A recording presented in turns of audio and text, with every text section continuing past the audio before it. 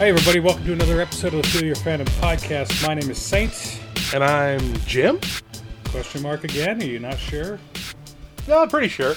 Okay. Well, reasonably sure. At least that's what everybody calls me, so I better be by now. You certainly look like Jim, so... Well, I'm not sure how to take that, but, we'll roll with it anyway. And welcome back. And so I want to make sure we put this at the top of the episode. We always end up putting it at the bottom of the episode, but I want to throw it in at the top too. Ways you can reach us. Places you can find us. Maybe you're not happy listening on Spotify. Maybe you want to listen on Breaker or Apple Podcasts or iHeartRadio or Pandora or wherever you can get your podcasts. We're available. In addition to that, if you want to be interacting with the show and interacting with us, you can reach us on our Facebook page, facebook.com/feelyourfandom, or on our Gmail, which is feelyourfandom@gmail.com. Or if you have a show idea, would like to be a guest on the show, or would like to suggest a guest for the show, we're all ears there as well. And the address you want to reach out to for that is fyftalentbooking@gmail.com. That'll jet right to our inbox, and we will gladly read it and get back to you as soon as time allows. Or you can find us on Instagram. Now, that's where we post all of our dumb little memes. And we do post us some dumb little memes, for sure. You can find us at Feel Your Fandom on Instagram as well. So, lots of places you can reach with us. Lots of places you can interact and join in, be a part of the show. We kind of do this for y'all too. So, in addition, I mean, we just love talking to ourselves and each other. So it pretty much works out. Echo chamber here, but as we've been able to demonstrate in the popular culture the last couple of years, being in an echo chamber is kind of a bad thing sometimes. So we always welcome outside opinions. We always want to hear what you guys think. If you got concerns, complaints, praise, I'm not going to lean too heavily on that one, but whatever it is you want to say, it's what we want to hear. So reach out to us, let us know. We don't want this to be a one-way conduit of communication. We're all ears if you've got something you want to say. Praise, yeah, I know how that is. It's like the anxiety that I feel most of the time is like I hear in my head all of the negative shit, and it's like, so no matter how negative anyone wants to be to me, I've heard it before. I've heard it from myself, so... Yeah, believe me, we've beat ourselves up worse than anybody else ever could.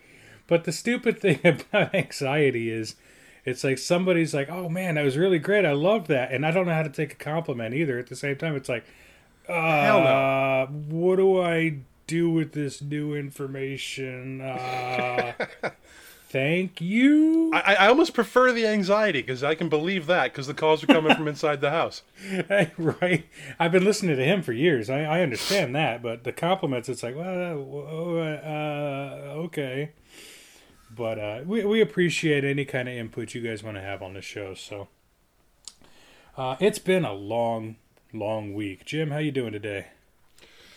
It indeed has been a long week. I'm looking forward to a week off from work next week. I've got some road tripping to do. Got some places to go, some people to see. So I'm looking forward to a little bit of downtime from work. Not that I want to complain too hard, because I really do love the old day job. I get to write for a living, and that is only slightly cooler than it sounds. So I don't complain too much about it. Sometimes there is a lot of work to do. But the worst day writing still beats the best day digging ditches or waiting tables or, doing manual labor. So, not that I'm going to denigrate our country's workmen. They do a fantastic job. I'm just going to work humans. Let me just take that again. Not that I want to denigrate anybody who actually works for a living, because those folks really make the world go round. But I'm very lucky and very happy to have the job that I have. But still, having a little bit of a sabbatical from that to be able to take care of some things that need taken care of and some people that need taken care of is going to be a very welcome break. Absolutely. And speaking of writing, now here's kind of the cool thing about... So we've known each other right around 20 years, something like that. And, yep. And you're a writer. I dabble in writing. I wouldn't say I'm a writer, but I'm definitely... I dabble in that arena, in that field between screenwriting and music writing and poetry and things like that, and short story. Absolutely. And one of the cool things about this week was you, in your sickness, got to you woke up, I guess, lucid after this dream you had where you talk a little bit about that. Well, you're very sweet to bring this up. Last week Thursday, So just about a week ago now, a week and a couple of days, I had a fever dream. I got a fever. And I dreamed an entire screenplay. Now, people who listen to this may not know, I actually made a run at a screenwriting career a couple of years ago, actually had some very early success with it, and then some crazy shit happened in my personal life, and I wound up having to kind of bail on that and leave Los Angeles. So I've always kind of had that hanging out in the back of my head. I've resented a little bit that I never got to really explore my fledgling screenwriting career. And I've always kind of sworn I'd get back to it someday. So a week ago, Thursday, I was having a fever dream in the midst of fighting this strep infection that I'm just on the tail end of. There you go. Mm-hmm. So I woke up with this story in my head fully formed. And it just nagged at me. And it followed a classic 3-act structure, a classic storytelling timeline. And I just thought, I might actually have something there. So on Friday afternoon last week, I bought a copy of Fade In, which is the old screenwriting software I used to use, but it's long since gone on several different computers I don't use anymore. And I sat down just to take some notes to see if I couldn't scribble out just a basic outline for the story. And I wound up writing an entire 97-page screenplay in about 2.5 days. And the shortest amount of time I've ever written anything previous to this, and I've never done one solo before. I've always had a screenwriting partner. Was about 28 days. I worked on a screenplay a couple years ago that wound up doing well in a couple of contests that actually got me some traction with my then partner at Paramount Studios and with a couple of household name producers that shall remain nameless because things never really kind of came all the way to fruition with that. But I wrote this thing in just about 72 hours. And I kind of stepped back and looked at it, took a pass to maybe clean up some typos and fix a couple of things, maybe shuffle a couple of characters around. And then I thought, yeah, that's actually a thing. That is more or less exactly what the dream was. And I just kind of transcribed what the dream was. And then kind of on a whim, I just thought to myself, well, years ago when you used to write screenplays, your first thought was to enter some contests and see if you couldn't get some attention, some notes, some feedback from some folks who work in the industry. So I did some quick Googling and realized that 3 of the biggest screenplay contests that I used to enter, the Screencraft Screenplay Contest, the Page International, and the Nickel Fellowship, which is affiliated with the Motion Picture Academy, all had deadlines for their contests within the next 2 weeks. So I ponied up some entry fees and shifted this script off to a couple of different contests. And they do take their time working their way through that process, but fingers crossed, I might be on my way back to being able to call myself a screenwriter again. Now, and I'm going to tell you this: I had a pass at your screenplay. You're kind enough to send it along to me, and well, you were nice enough to ask to read it, which is a very rare thing, and I appreciate that very much. And the good thing about my job now, for those of you who don't know, I very recently switched jobs to the point where I sit around and I drive for the railroad companies now, and so what that means is I'll go out to wherever these railroad crews are and be their wheels on the ground because they don't have transportation wherever the trains are at because sometimes they need to go from the train to the yard to wherever else, and they need someone to shuttle them around, and well, that's my job. And so oftentimes there's a lot of sitting around involved. And just like you were saying, I'm not going to denigrate anybody who works their ass off because, as you said, they're the ones who keep this company or this country running. But my job is fairly cush. It's fairly easy at this point. Legitimately, the only rule is there's like 3 rules that say, okay, drive safely, don't touch your phone while you're driving, and show up on time. I mean, it couldn't get any easier than that. So the cool thing about this job, though, is it gives me a lot of time to sit around. And so what I did was I sat there and I plowed through your entire screenplay in this one job that I was at while I was waiting for crew, and I couldn't put it down. It was absolutely fantastic. I loved every second of it. Well, I mean, and you know me. I'm not known for hyperbole. I'm not known for just saying it to say it. If I say it, I mean it. And for sure, it was fantastic. It was fun to read. And the coolest thing about it is, I don't know how many of you out there have actually ever read through a script with the notes and everything that tell you what's going on in the scene and everything like that. But I saw this movie in my head. As I was reading it, I was watching it. And so I got to the end of it, and I felt legitimately like I'd watched this movie, which is fantastic.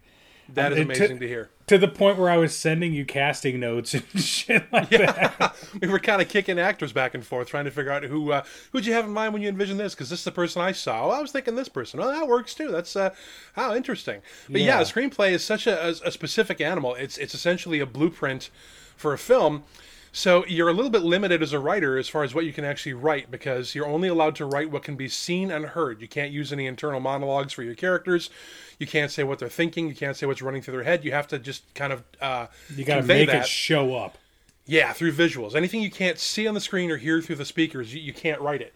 And also the screenplay format, because of, and not just the way that it looks on the page in terms of margins and font and spacing, but also the way that it's structured, with a classic Joseph Campbell hero's journey 3-act structure that has to hit 28 beats according to most conventional.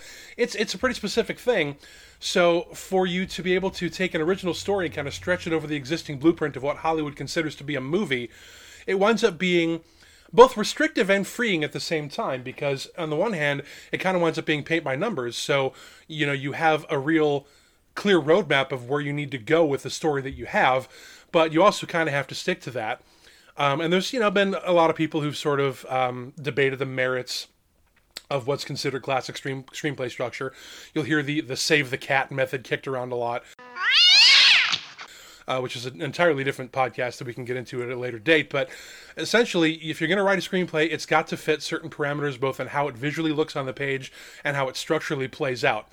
But that does wind up giving you quite a bit of structure that exists before you even got there, that allows you to take an existing story and just kind of stretch it over the bones of what is considered to be a screenplay. So it definitely helps out a lot to move along and do something like, say, write something in 3 days.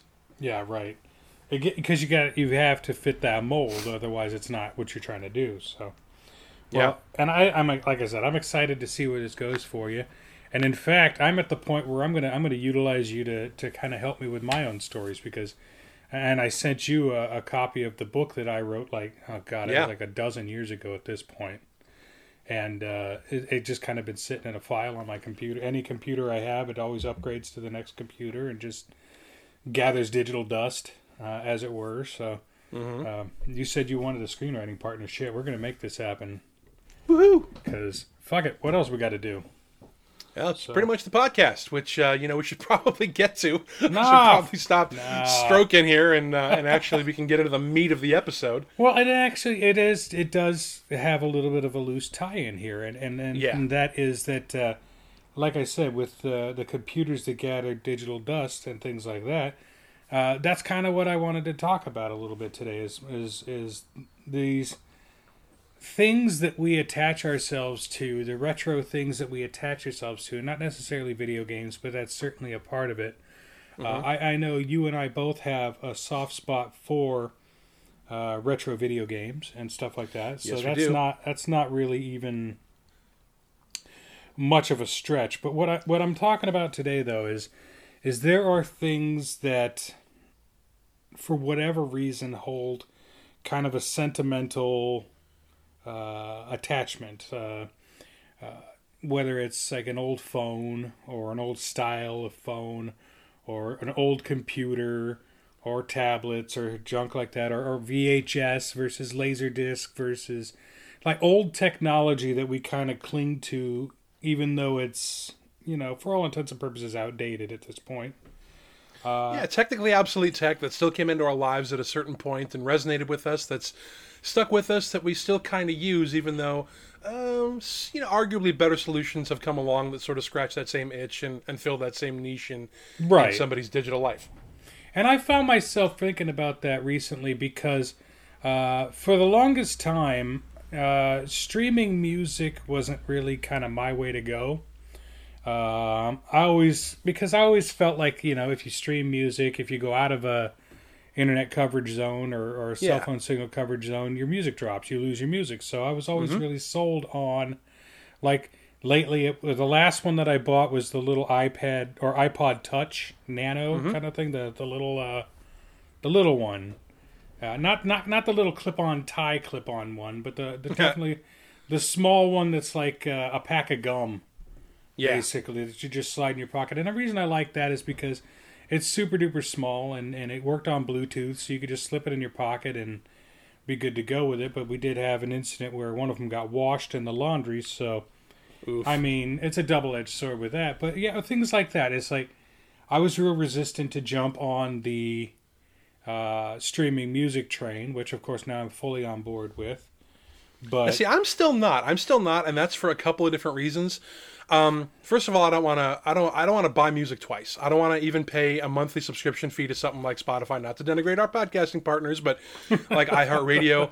And so in order to be a free customer, you got to put up with not having a lot of choice. You sort of like whatever shuffles up is what you listen to, and you got a limited amount of skips, plus there's ads. And like you said, if you get out of a coverage area where you're not getting decent signal, then you're not going to necessarily have a good connection to be able to listen to that. But also because I've actually had this happen before. Now, U2 ate some shit a couple of years ago because when Apple put out a new iPod, I remember. It came pre-installed with the new, or even if you had an existing iPod that you synced at one point, the existing U2 album, whether or not you wanted it or bought it, would get automatically synced to your unit. Which, everybody thought, hey, free music, who's going to hate that? And U2's a very popular band. But a lot of people were really salty about it because they didn't ask for it, they didn't want it, it took up space on their system, and it felt very invasive. But the other side of that coin, and I've had this happen to me before too, is that when you buy a streaming product or a digital product, it's hidden in the user license agreement that you're not actually buying a product, you're buying a license to use that product for as long as the issuer of said license elects to allow you to use it. Right. So I've had books disappear off my Kindle, I've had songs disappear off my iPod, I've had games that I've downloaded disappear off my game consoles because I don't have a physical backup copy. Now that comes into play a lot. Like I remember a couple of years ago, we may have talked about this before, there were people that were selling at a very high premium Xbox 360s that had a copy of the Scott Pilgrim side-scrolling beat-em-up pixel art game installed on it. Right. Because at one point there was, I think, a dust-up over music licensing, and the publishers of the game yoinked it off the consoles as long as the consoles at the time were connected to the internet. So there remained a very small amount of Xbox 360s that had not been connected to the internet during the great yoinking of that game that still have the game installed, and it wound up kind of like attaining this mythical status of like the forbidden game. So I'm still, because of shit like that. They did that also with, if you remember that really dumb Android game, or not Android, it wasn't Android only, but that app game, Flappy Bird. Yes, exactly the same thing. Once they pulled Flappy Bird because of all the different licenses that they kind of stepped on and copyrights that they broke.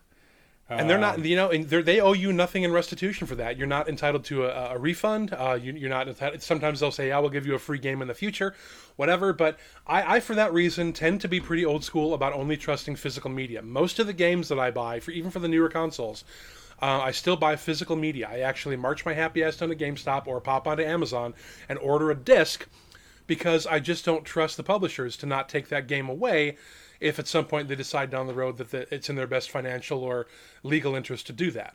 Right, and I've been dabbling lately with digital content. I do a lot of gaming with the PlayStation VR, the PSVR, and so I've bought a number of games recently that are digital only for that. And then, like, I think just last week I ended up buying the new and tasty version of Oddworld. Abe's Odyssey. Such a huge Oddworld fan. Top 5 games of all time. Yeah, absolutely. And then, because I saw that they were releasing the sequel to that, Soulstorm. Yes. It was a free-to-play game on PS Network, and so I was going to download that. I did buy it, and I'm a couple hours into it. Oddworld can do no wrong as far as I'm concerned. It's a little bit more difficult. The learning curve and the difficulty curve on that game is a little steeper than I remember, but I'm really loving the game. It looks great. It plays great. And Oddworld is just one of those publishers that can't fuck up as far as I'm concerned. Whatever they put out, I'm going to anticipate it and then buy it sight unseen. And one of the I know we're going off on a rabbit hole here, but one of the cool things about the new Oddworld game is we have a mutual friend who lent a voice to Oddworld. Yes, we do. James Stephanie Sterling. The great games YouTuber and writer. Who is very well known for being hypercritical of aspects of games and the games industry and punching the faces that need punching. They lent a game voice to the game, and I'm very looking forward to hearing what they have to say when I reach that stage in the actual proceeding of the game. Right, and the cool thing about that is in the intervening time between having lent their voice to the game and now the release of the game, the pronouns have changed. Steph has come out as non-binary, and of course that wasn't the case when they recorded the game voice, and so it came out with their original name and their original pronouns and all that. And once they made this known to Oddworld, they issued an almost immediate update. Yep. To fix that.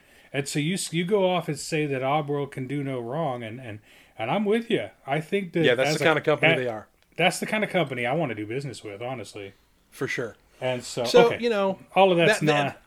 Yeah. So the upshot of that is I don't trust and I have good reason not to trust digital only media. So I've always gone with MP3s, and I worked at a record store, which is a very old fashioned sentence, but I worked at a record store all through college, and any week that I didn't wind up owing the company money was a good one because I carted armloads of discs out of that place. I can imagine. And most of them are in storage. I've got somewhere in the neighborhood of 20,000 CDs gathering dust in a box someplace, but Jesus. I also have almost all of those songs ripped onto a couple of dedicated hard drives with backups that I keep in a closet. And at any given time, I've got around 10,000 songs, digital MP3 files on my phone, so that I can kind of just listen to them anywhere I go. I've got Bluetooth headphones. I've got connection in the car that I can listen to them, and also run the GPS at the same time. It's very handy. But I have had to, because of my overall distrust of digital media and streaming media, and my understanding that the issuers of the licenses of that media are going to do whatever they're going to do, I carry physical, or if not physical, at least digital hard copies of those songs, so that I can just kind of have them anywhere I go. And as a result of that, I wind up, whenever I buy a new phone every year or every other year, I look for phones that have either expandable storage or a very, very large onboard storage capacity. And that was one of the main purchasing decisions. And the phone that I have now, I have a OnePlus 8 Pro, and it comes with onboard 256 gigabytes of storage. And right now, around 110 gigabytes of that is actually taken up just with music files on my phone. But see, that's amazing. Why I bought it that way. I wouldn't have it any other way. Because I just, over the years, I've kind of got my music collection dialed into what I like, and if new things come out that I enjoy, then I buy those things, and I actually physically connect the phone to my computer and port them over into the folders and make sure that the tagging and the album art is still all correct, because that's another thing. One of the upshots and sort of side effects of working at a record store is, for years, I could look at the cover of a record and immediately tell you the year it was released, who the artist was, what the songs were that were on it, what it was called, just by looking at the cover art. So it's kind of a comfort thing for me to have the cover art attached to the MP3 file. So all of my MP3s are incredibly OCD'd up. Not that I want to mock anybody with an actual mental illness, but I'm very particular about making sure that my files are very, very tagged properly. And so that when I'm driving, I can glance down and feel that little surge of dopamine when I look at the cover art of an album that I really enjoy, and that I remember stocking on the shelves of my long ago record store when I was in college that I loved dearly. Yeah, and see, that's kind of the thing for me is I've never been that kind of OCD. And like I said, I was slow to adopt to streaming service, but I've been using Spotify long enough now. I had a former friend who had let me have one of his memberships, his family memberships. And so, I wasn't paying any kind of money for it. And so I was getting the ad-free, the unlimited skips, the ability to download your playlist to your phone, which enables you to not play it from any other. It's not like you're downloading the MP3s, but it gives you the ability to download the list to your phone. That way, if you ever go outside of cell coverage, it'll keep playing. And so I got really kind of spoiled on that. And then, of course, when that friendship went the inevitable way of the dodo, I was already far too spoiled at that point, so I ponied up for my own membership, and I'm not sad. I'm not sad about it. Like you said, they're a partner with the show. They feature our podcast, so I'm not about. And it's not like it's expensive. And it's not like it's not worth it. It's like $15 a month or something like that. And everyone in my that's what family you pay for has Netflix it now. Anyway. Right. Everyone in my family can use it now. Right. And so I'm able to share my playlists with my kid, and he's able to send songs to me and things like that. And so I don't definitely knock that at all. It's like I said, it was a long time coming, but so we're going to take a real short break, and then there's some other retro tech I want to talk about, and the reasons behind our love for them, and kind of our lingering attachment to these things. And stick around, we'll be right back.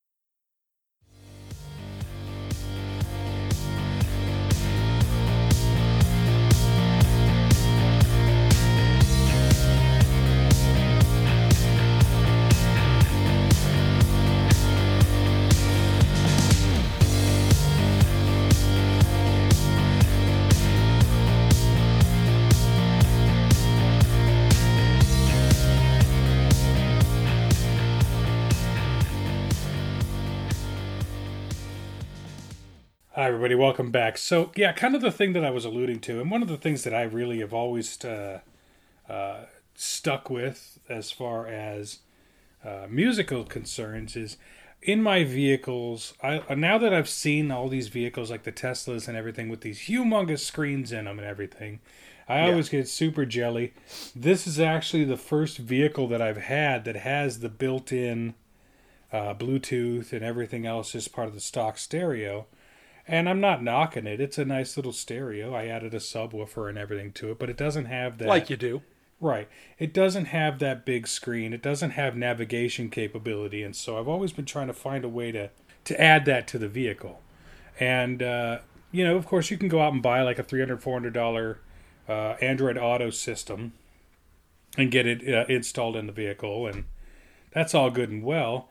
Sure. So, so there's $300 or $400, but the fact of the matter is for my particular car, I drive a Mustang, a newer Mustang. Just the kit to install that into the Mustang is like $400, $500. So that's top junk. of the cost of the stereo. So I can't bring myself to spend that.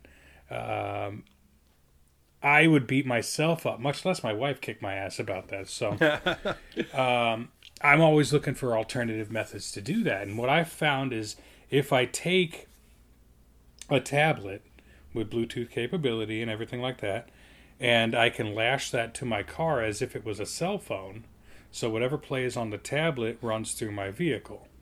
Now I install Spotify on the tablet, and I can run Spotify and Apple or Google Maps side by side. Split screen on the screen as I drive, and I have access to the Spotify catalog of music, so that's pretty great. And then I also have my maps, which is like the biggest reason that I want this big screen in the car anyways. So I've managed to find a way to use technology to achieve the goals that I wanted, and it works. I really enjoy the way it works, and it actually looks pretty seamless.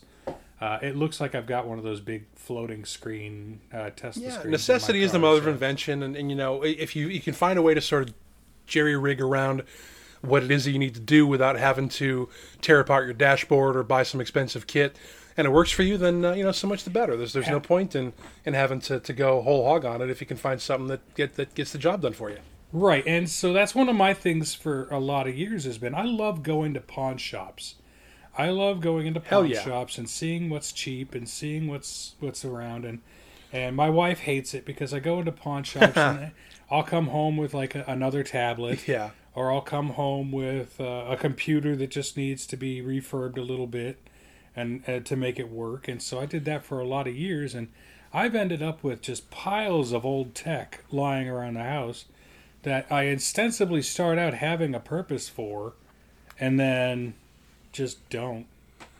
I have a real soft spot for that stuff. And again, we don't want to go off on one more video game tangent, but I mean, between you and I collecting all the miniature cabinets, of the sort of retro video games, it's a newer expression, but it's still kind of an older form factor and an older game. Right. And then, of course, the actual game consoles. I just recently had to sort of, in order to free up ports in the back of my TV that are limited, I had to kind of mothball some of my older consoles. So right now I just have the PS5 and the Xbox Series X and the Switch hooked up to the TV, and I've got the PS1 the PS2, the PS4 Pro, the Xbox 360, the Xbox One, and the Dreamcast, all kind of like stuck in a closet right now. And at some point, I'll probably set them up in a different place in the house. But for now, I'm just kind of focusing on the stream of stuff that's coming out for the consoles that are considered current gen or next gen or what have you. But, you know, I have a soft spot in my heart for old, obsolete tech. Yeah. Like, for instance, you mentioned earlier, one of the things that when I get another sort of entertainment spot set up in the house, once I shuffle some things around, you mentioned this earlier, I have a working Laserdisc player. Now, I bought this Laserdisc player when I was in college. I was probably 18 or 19 years old. And it was like 94, 95, maybe 93. And it was, I went to Best Buy because I needed some stuff for my dorm room. I wanted some music, and I found this Laserdisc player that actually had a dedicated tray in the middle of the Laserdisc tray that would pop out if you selected a CD function, and I needed a stereo console CD player anyway for my in-room stereo, so I thought, you know, why not just go ahead and get a Laserdisc player as well, because Laserdiscs at this point were kind of like, this was just before DVDs became a thing in the popular culture. So I bought this Laserdisc player, and I remember it being relatively expensive for the time. It was around $250, and it was about the size of a suitcase. It was a big monster, because Laserdiscs are obviously, they're like a DVD or CD, but they're 12 inches across like an LP. Right. And then I left Best Buy with that, plus about, you know, $150 worth of Laserdiscs for movies that I wanted to watch. So then I started collecting Laserdiscs, and much like the CDs that I have, those are also all in mothballs because the Laserdisc player is kind of gathering dust in a closet. But I held out on DVDs for a long time because I had that Laserdisc player, especially because once DVDs came out and the Laserdiscs were old and busted and DVD was new hotness, DVDs were expensive, and Laserdisc media, kind of the price plummeted on that. So you were able to pick up these Laserdiscs that used to be $30 or $40 for $5 or $10 a piece. So I was just buying those things up hand over fist. I was cleaning out the racks at like Sam Goody and Suncoast Video. Again, very much dating myself on that reference, but I have a collection somewhere in this house of about 150 Laserdiscs, and they're fun. I mean, it's really, at the time, it was the kind of video files digital premiere. It was the best quality you could get in the age of VHS and beta. And then, of course, within about 8 or 10 months of me buying that Laserdisc player, I read an article in Consumer Reports about how the digital versatile disc was going to revitalize and rejuvenate home theater, and it was the true video files and cinephiles format that it was an update and a replacement for the Laserdiscs of old, and that's when I started buying up Laserdiscs real hardcore. But I still have the Laserdisc player. Thing still works. It's just in a closet, and so's all the media somewhere. But I love that thing, and I had it hooked up to my TV for years. And the interesting thing about not just necessarily Laserdiscs, but like we're talking musically, so we go from vinyl to 8-track to cassette to DVD to CD. Yeah, I mean, there's always going to be the new hotness. There's always going to be the next wave, the next tech. But the interesting thing is for the most part, the old tech doesn't go away right away. The old tech sticks around. No. And then it comes back into being cool again at some point. Well, I mean, yeah, and that's what I was getting to. Look at vinyl right now. Yeah. Vinyl went out of style a lot of years ago. I would say mid-'80s.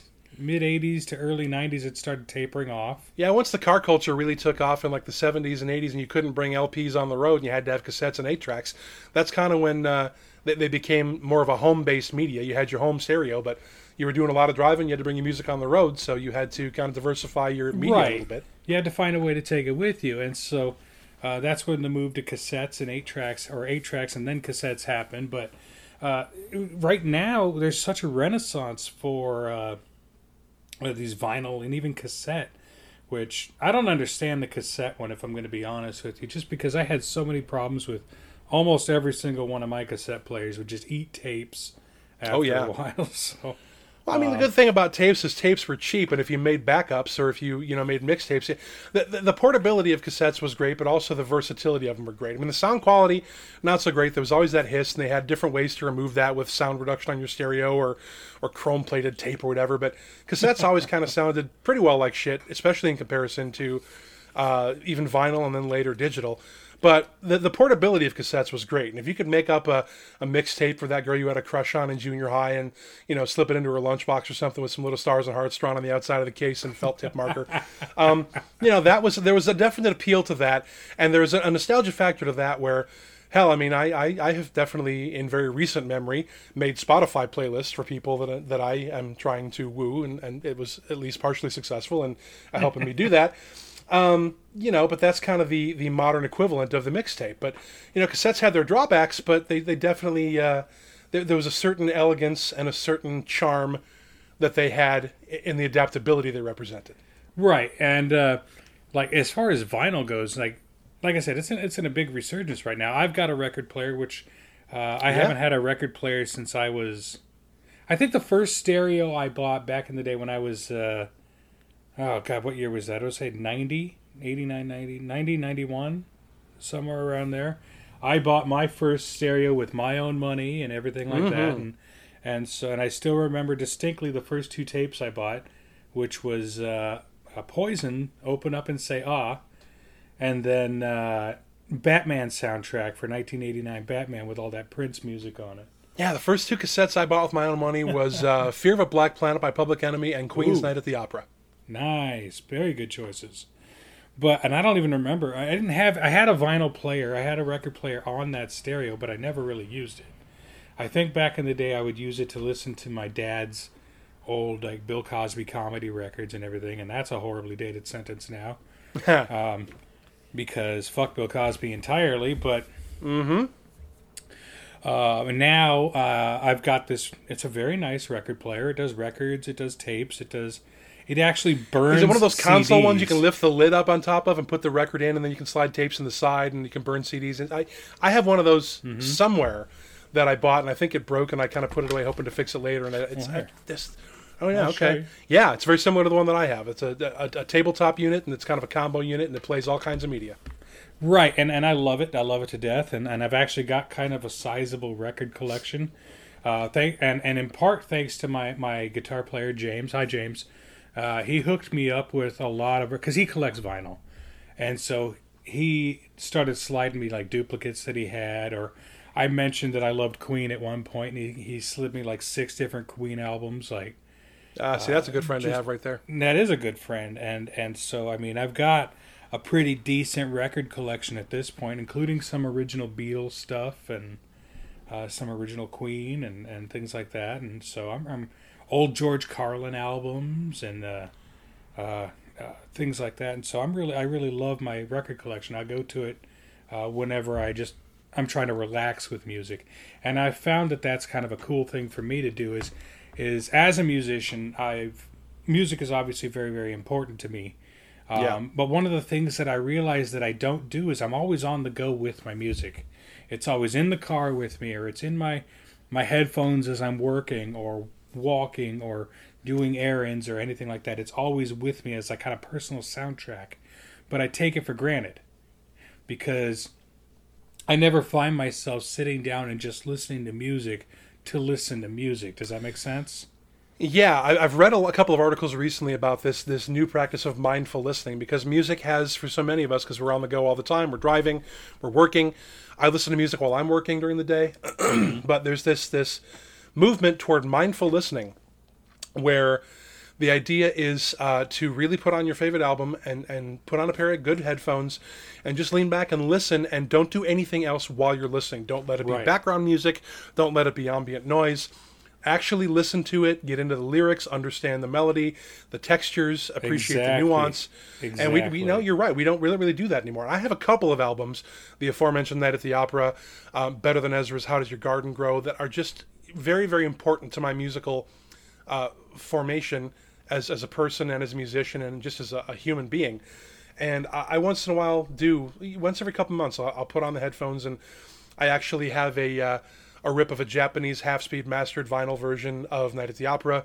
I've got the Dolby 5.1 remix of How Does Your Garden Grow from Better Than Ezra. And I just put on the headphones and I sit back and I close my eyes and I listen, and I really, really try and just feel the music. Yeah, absolutely. And I distinctly remember once I got the record player, the first album that I'd actually sat there and did that with is, I've been a huge Elton John fan my entire life. God, he's fantastic. He's fantastic, and I had just recently acquired the Goodbye Yellow Brick Road album. Timeless. And so I sat there and I put, like, nobody else was in the house. The wife and the kids were off all running errands and whatever. And so it was quiet. The pets were all being quiet for a change. And so I put the album on and I just sat back in my chair and I just listened. I just took it in. And it was almost surreal, the difference in the experience. And so I really kind of enjoyed that. But so vinyl for me is kind of a new hobby, I guess, new intake of retro technology. But I reached out to a lot of people on Facebook about this because I know a lot of our fans and a lot of listeners have different varying things that they kind of cling to as well. And we'll mention a bunch of them by name because I want to make sure I give everybody a shout. But we have CD as a digital media. Like people like you who have like thousands of CDs in their collection. Mm-hmm. They're small. They're easy to store. Well, relatively. And where if you keep them in good shape, they play well. I mean... Yeah. They hold up forever.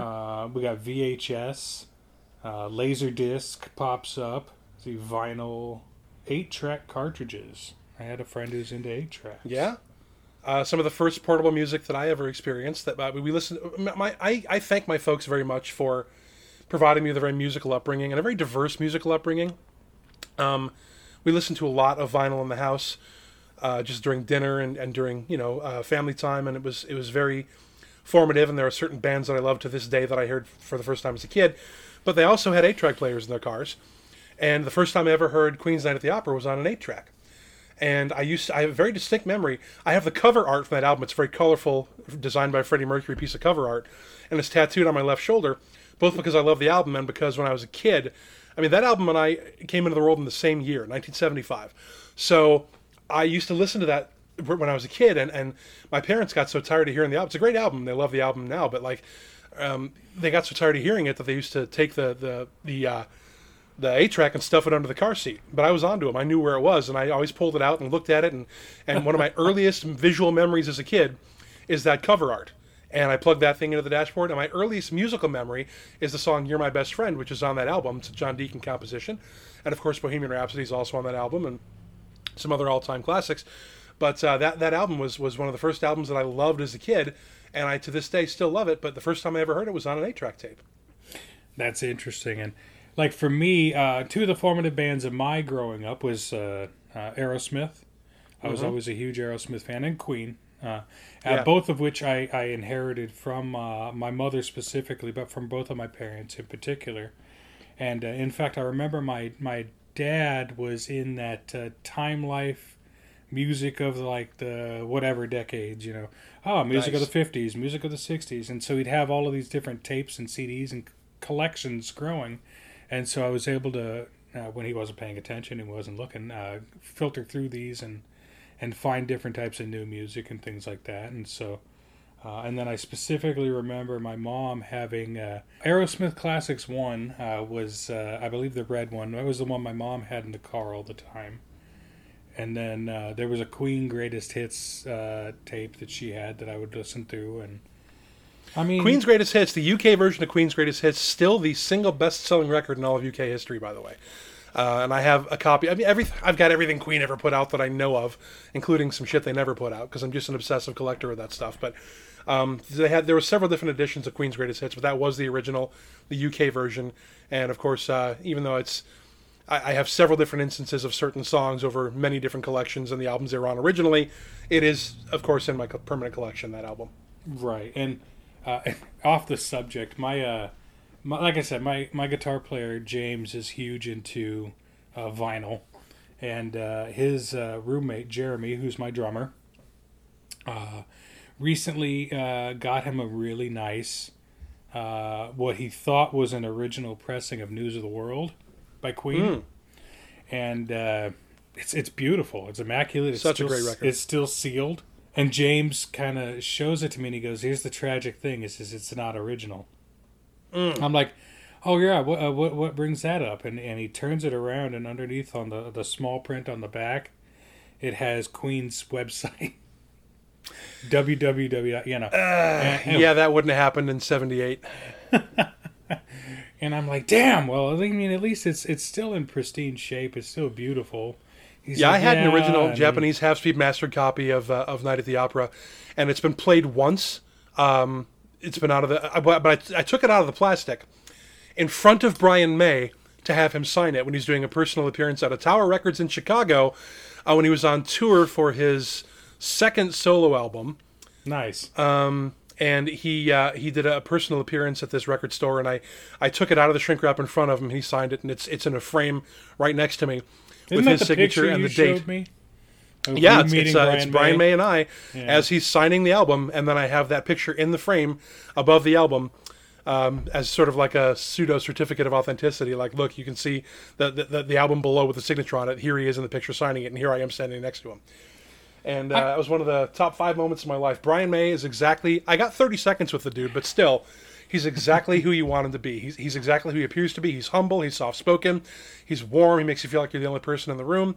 And I just absolutely loved the opportunity that I had to meet that guy and get my album signed. But yeah, I've met a couple of celebrities like that are just kind of, Yeah. You always kind of wonder if a celebrity is going to be like just jaded and just over the whole thing. And I know I met like Nichelle Nichols from Star Trek, so Star Trek's original Uhura. I hear she's incredibly delightful. Oh my God. Just that couple of like seconds that I was able to hover in that circle. She's so warm and so wonderful. George Takei, same thing. Very, very warm. And that really comes across whenever you see anything from him on the internet or any videos or what have you. Right. But we're going to... I mean, I had no real compunction about talking about old tech because I knew a lot of it would hover around musical shit, and because music's so formative to the both of us. But when we come back, we're going to talk just a little bit more about retro tech and where it sits and holds a place in our hearts, and also I'm going to throw I'm going to read the list of people who contributed on Facebook and let everyone know what they thought too. So stick around, we'll be right back.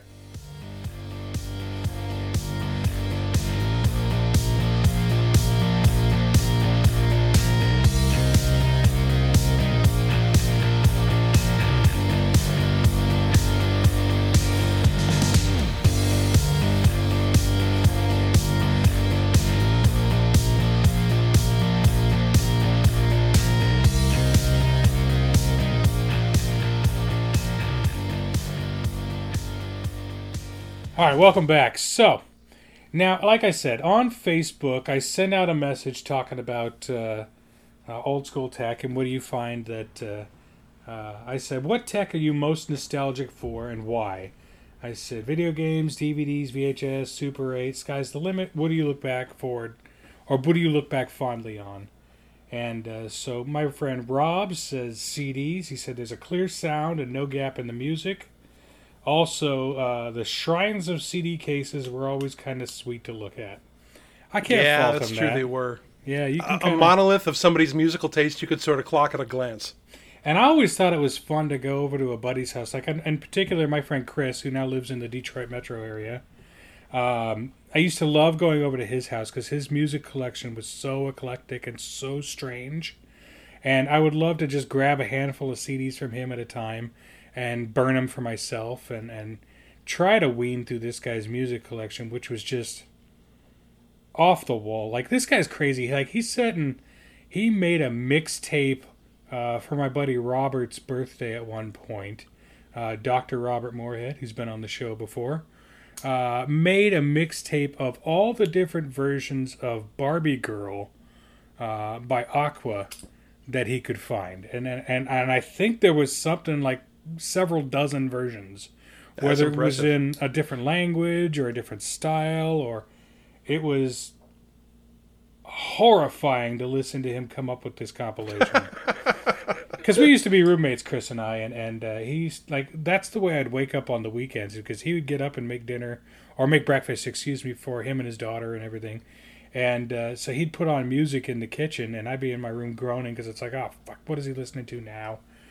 And I'd go out there, and it's just the most bizarre shit, and it's never the same thing twice. Like, one week it'd be like all the different Barbie girls, and then the next week it's like flamenco music, or I mean, it was so weird with him, and beautifully weird, wonderfully weird. Gotta love that. My friend Lee, shout out to Mr. Lee Packard, talks about VHS. Now, I know that he's been on this kind of kick lately where he goes to tape swaps. There's a real soft spot for that old VHS among people. I don't understand it personally because I had the same problem with VHS that I have with tapes. VHS back in the day, we used to joke, stands for very highly shitty. The video quality was never good. The sound quality was even worse. It was just full of, warbling and scratch, and the picture quality was just grainier than sandpaper. But, it was a means to an end for a period in time. And he says that he's found a bunch of tape heads on Facebook, so he got back into collecting VHS and VHS movies. And he goes to the tape swaps, and he meets a lot of cool people that way, and that makes sense. I mean, use it as a community aspect. I get that. Sure. I get that. Be kind, rewind, ladies and gentlemen. Good friend of the show, Matt Luria, also posted about Laserdiscs as well. I imagine probably for the same reasons that you did. My favorite thing about Laserdiscs that I meant to touch on earlier, but and this would be fun when I'd be watching them with somebody who had never really seen a Laserdisc before. The picture quality is pretty good. It's on par with CD. I mean, especially DVD. Excuse me, especially in standard definition. You notice the differences a little bit more when you're watching it in HD. But there were certain movies that I'd watched so much, like Clerks and Noises Off, which are just classic favorites of mine, that at one point I would, about 15 seconds before I needed to, I'd get up and I'd stand up out of my chair and I'd walk across the room, and whoever I was with would wonder what I was doing. And then that would be the point when I'd have to stop, eject the Laserdisc, and flip it over to watch the second half of the movie. They're like LPs in a lot of ways. They're 12 inches across, and there's media on both sides. Yeah, and see, I did the same thing with VHS back in the day with like Titanic when it came out on VHS. It was a 2-taper. Yeah. Also, there was this big made-for-TV movie starring Meryl Streep of all things, Holocaust, that was talking about World War II history and things like that. And that was like a 3 or a 4 VHS, and so it was a big one. But my buddy Mark Karras says, and now he says he doesn't really have any particular nostalgia for the tech itself, but with rather the memories that are attached to the tech. And that really is the big story there too. He says if you handed me the tech now, it not only wouldn't be the same, but it would be kind of disappointing. He says he remember going to his grandma and grandpa's house to play their Atari, which is a super great memory, but it's not anything about the Atari itself. It's that moment of time. Yeah. And that it can't be duplicated. Like I remember, I have real fond memories of playing the original, well, not the original because that would be the arcade version, but the super shitty Pac-Man version on the 2600. I have which was just full of horrible sound effects and really bad graphics. But my dad loved that game. He liked, my dad was not a huge video game fan, but he loved Pac-Man. He loved the arcade version. And when we brought home the home version for the 2600, as shitty as it was, he loved that just as much. So my dad and I used to trade the stick back and forth and play that. So I have real fond memories of playing games with my dad when I was, maybe 6 or 7 years old. Right, exactly. My friend BJ Copeland says that to this day, I'll hear a song from my past that as it gets to a certain part, I'll think to myself that this is the point where I had to flip the 8-track cartridge over. So that's kind of a fun memory, kind of like you were saying with the Laserdisc. It's just like you just know totally. It's time to flip the tape. My buddy Eric Trotman, the comic book writer extraordinaire, friend of the show, says Zip 100 drives. Mostly because I have a ton of them, and I would love to get the data off of them. That makes sense. Yeah. It's so archaic now. It's like almost like impossible to find media for or find a connector for, or none of it's even compatible with modern technology. So it's like, oh shit. Yeah, lost in time. My friend Allie says VHS, specifically for the coming soon ads. Coming soon on video and DVD. And then CDs as well for the lyrics and the cases and the album art, which I get. Yeah, I do too, for sure. Wesley says Laserdisc. My buddy Eric Horton, our resident Cobra Kai expert, talks about how he loves his nostalgic video games. And that's something, like I said, that's always going to be on the list for me, is the ability and the availability of all these old style video games that I could still access and run like a library of video games. Absolutely. And then my friend Genevieve, this is the last one we're going to run through, is my friend Genevieve says, liner notes and art from CDs, and also being lucky enough to have them signed by the band. She says, I still have VHS and cassette tapes. I love being able to record TV shows, movies, or nightly countdowns to my favorite station on the radio. Creating mixtapes. She says, well, I guess we have playlists now, but that little cassette felt exclusive and personal. And, you know, we talked about that a little bit as well, and that's absolutely right. Like, you make that mixtape for someone, and it's that moment in amber that we keep talking about.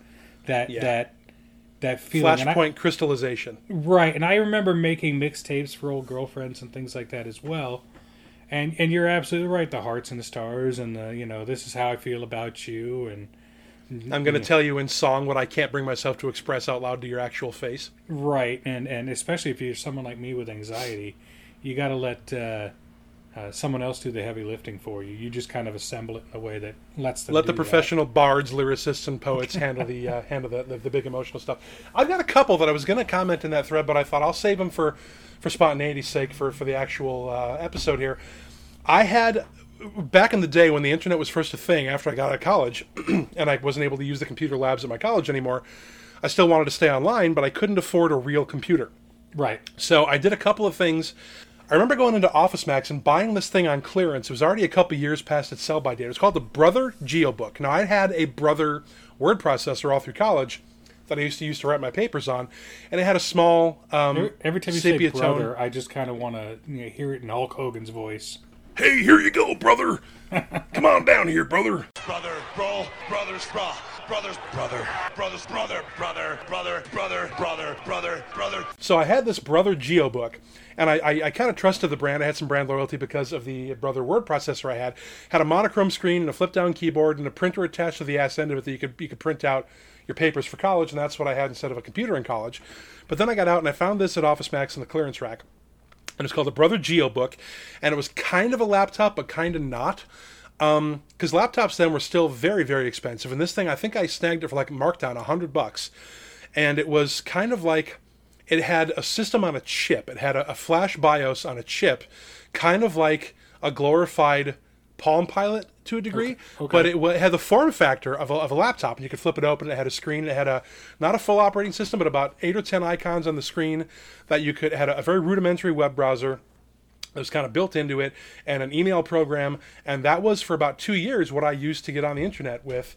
In I want to say, gosh, probably late 90s. I want to say I bought this thing 1999 or 2000, and that was kind of what I used. And then after that, I moved on to this thing that I actually recommended that my folks buy, and I got one for myself. I remember it was $300, it was $299 shipped, and it was a thing called an eye opener. Our eye opener internet appliance is spreading faster than a Texas grass fire in August. Kind of like iPhone or iPad, but it wasn't an Apple product.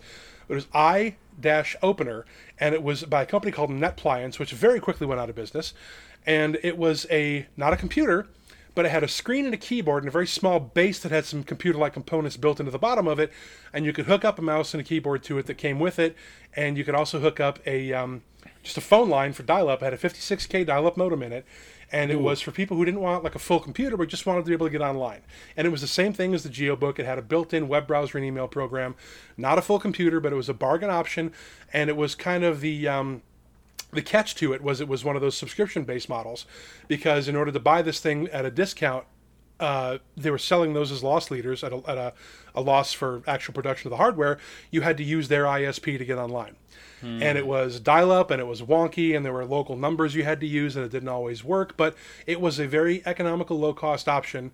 And a kind of a cult has sprung up around that thing. If you Google it, eye-opener by NetPliance, there are people who found ways to sort of like dig around in the guts of that thing and retro-engineer it into like an actual working PC, because apparently, like I said, they lost money selling the units, but the components of that thing were relatively robust for the time, even though they weren't. But you could hook up external, if you wanted to do a little soldering and figure out some pins and shit, you could hook up disk drives to it and external components. But that's neither here nor there, because the big thing, the one piece of tech, even more so than Laserdisc, that I miss more than anything else, which was huge in my personal sort of tech formation, is the mini disc.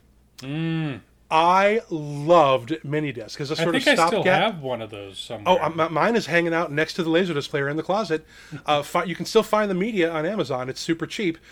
For the uninitiated, mini disc was kind of a stopgap between CDs and Digital. streaming. MP3. That never an MP3. Yeah, CDs and MP3. You're right. That never really took off because it was kind of like 3D TV, where look, you just sold us HDs a couple years ago and the 4Ks are coming, so don't fucking try and palm me off on some expensive stopgap thing I don't want and don't need. Very, very few original albums were issued on Laserdisc. You could buy some albums if you went to like Best Buy. You could buy albums on minidisc. But the big attraction of minidisc was that it was a digital recording format that was a lot easier to use than CDR. To this day, if you're going to do a CDR, you got to have a PC with a CD burner. You got to buy blank media. You got to drop it in. You got to use a burning program. You got to drop and drag your tracks. The minidisc worked much like a cassette player, where you could hook up any external source of audio to it, whether you wanted to make a mix from your CDs, whether you wanted to hook up some outs from like a live board if you were in a band, which I was at the time, to record a digital version of your show, which we did quite a bit of that back in the day. You could do that. I also at the time was in college or just out of college and was doing a lot of work in theaters, both on stage and in the tech aspect of it, doing lights and sound. So most theaters then, in order to do sound cues, if you had a show that needed sound cues, you had some overhead speakers and you had a tape deck with a giant stack of labeled tapes in the back that were very easily knocked over. And, in order to make sure that you got the cues in on time, you actually, no matter how long your sound cue was, if it was 5 seconds, 10 seconds, or 30 seconds, or however long it was, you had to have a dedicated cassette with just that sound on it, so you weren't fast forwarding during the show trying to find the sound cue, and the actors on stage wouldn't be waiting for a sound cue. You had to have it ready to go, so you could just pop it in and hit it, and boom, it was off to the races. The mini disc, I kind of sold myself to different theaters as being a sound tech that was digitally equipped, because I had a mini disc player and I could record all my sound cues in incredibly digital clarity, take them off of public domain sound effects discs or source them or however I needed to get those sound effects in, and I could put them on mini disc, and then I could play the mini disc track and then stop it, and then just cue up the next track with the button, and then it'll be ready to go instantly at the touch of a fingertip, crystal clear digital, no stack of tapes to dick around with and have to rewind and knock over that sounded like shit. And that wound up getting me quite a bit of work back in the day as a sound tech. And it came in real handy, like I said, recording live band shows. And even before I had I've only ever owned one piece of Apple tech in my life, because I'm not a huge fan of Apple, but I actually enjoyed. I got given an iPod Classic. Oh, they didn't call it that then. It was just the iPod. Before they came out with the touches. It was a click wheel iPod. It was 120 gig capacity, I think it was. And that, to me, is the best piece of tech that Apple's ever come out with. I loved that thing, and I carried that around. I got it as a gift and used it quite a bit. But before I had that, in between cassettes and the iPod, and now, of course, I have all my shit on my phone, I had a tiny zipper wallet like you would carry around CDs in, but instead of like a real big one that looks like a giant book, this one was much, much smaller, like a large wallet, and it was able to hold, I think, 24 mini discs. And I had collections of all my favorite songs. I had like an alt-rock collection, I had all my old favorite Queen hits, I had some classic rock stuff, and I had all these little, not laser discs, mini discs. And all these mini discs, they came with a little label on them, and you could write on them and write what they were. And I used to flip through, and I had a tiny portable mini disc player, like a phone or like an iPod, and I used to just pop open the lid, stick in the mini disc, and it was good for 74 minutes of digital music, and that was my portable music for, I want to say, a good 3 or 4 years. I held off. I was a holdout on MP3 until I got that iPod as a gift, and then I kind of never looked back. But I still have that mini disc player. I would still use it if I ever found a use for it.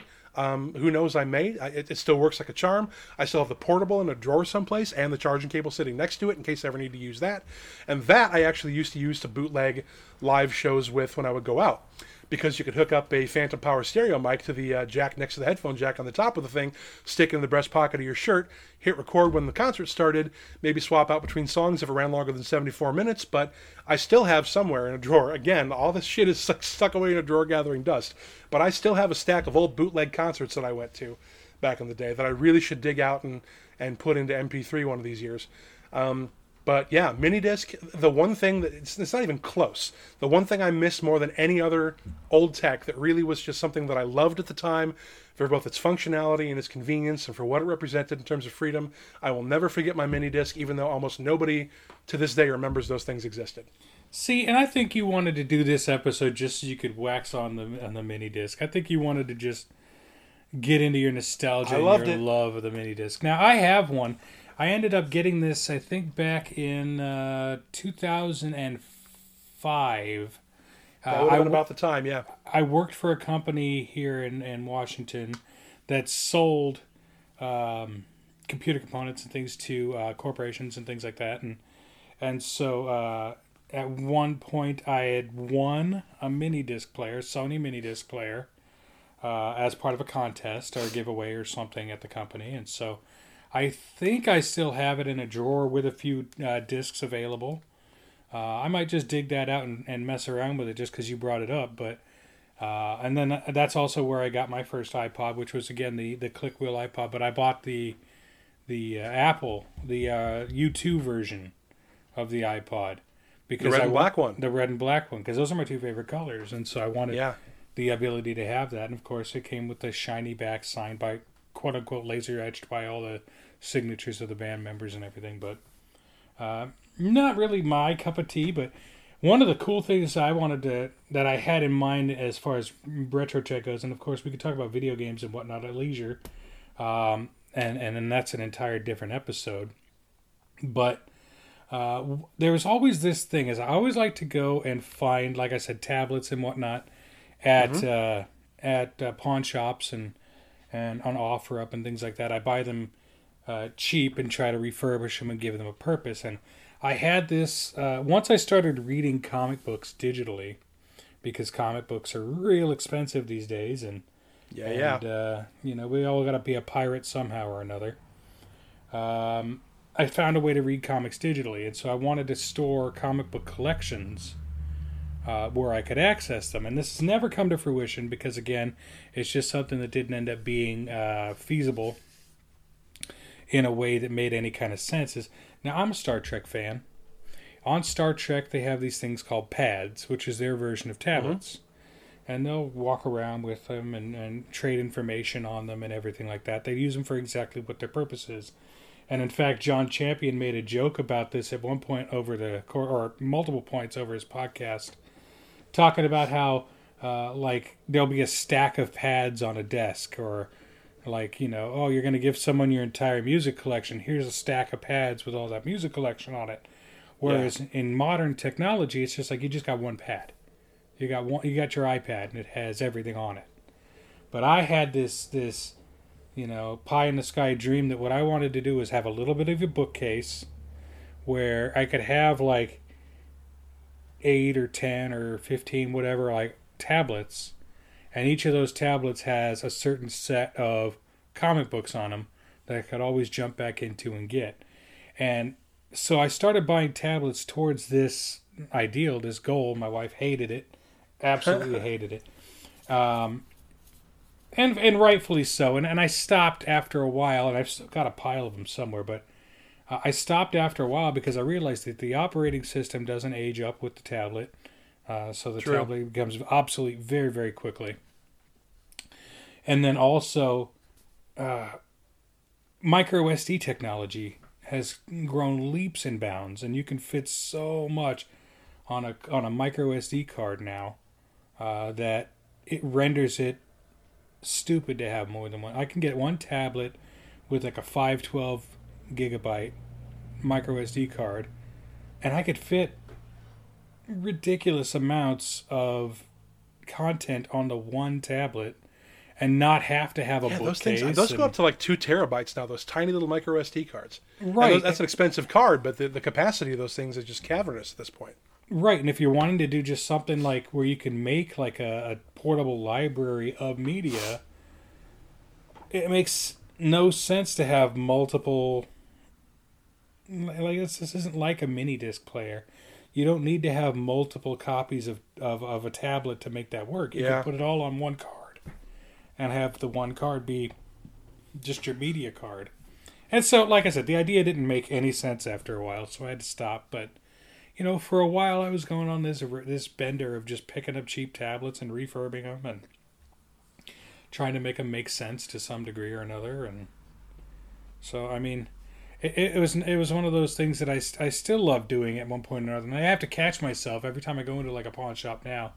It's like, oh, they got a third generation iPad. Oh my God, I could do something with that. No, stop it. No. So you're not. But I know the instinct. I have to actively forget that pawn shops exist. Because they're just full of everything I want. You know, they're full of retro video games. They're full of musical equipment, you know, guitars and drum stuff and little boxes with buttons and flashing lights. And I just have such a soft spot for all that shit, regardless of what it does.